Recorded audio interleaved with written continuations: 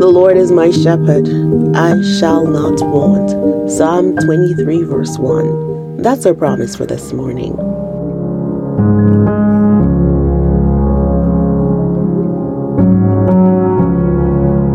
To fully understand this promise, we must begin by getting an understanding of what or who a shepherd is. And it's said that a shepherd is one who watches for enemies who might attack the sheep and defend it.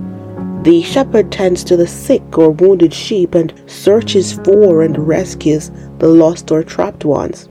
The shepherd loves the sheep. A good shepherd will even die for his sheep. We also must look at what our wants are.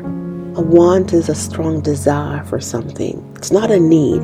A need is something you must have in order to live.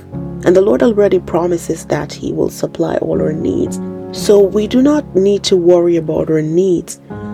Here in Psalm 23, we're saying our wants are taken care of also because we've allowed the Lord to be our shepherd, which means He is our defender.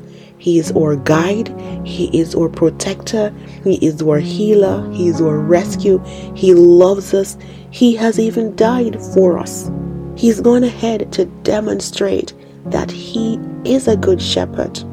To get to the place where we can boldly declare that the Lord is my shepherd means we must first get to know Him.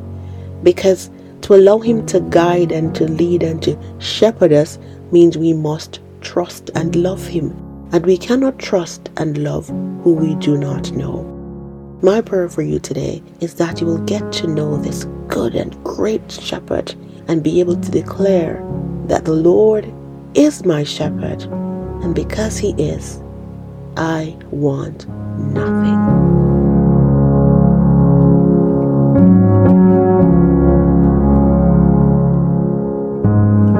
That's our promise for this morning. I trust that you'll come back tomorrow for another promise. Have a good day.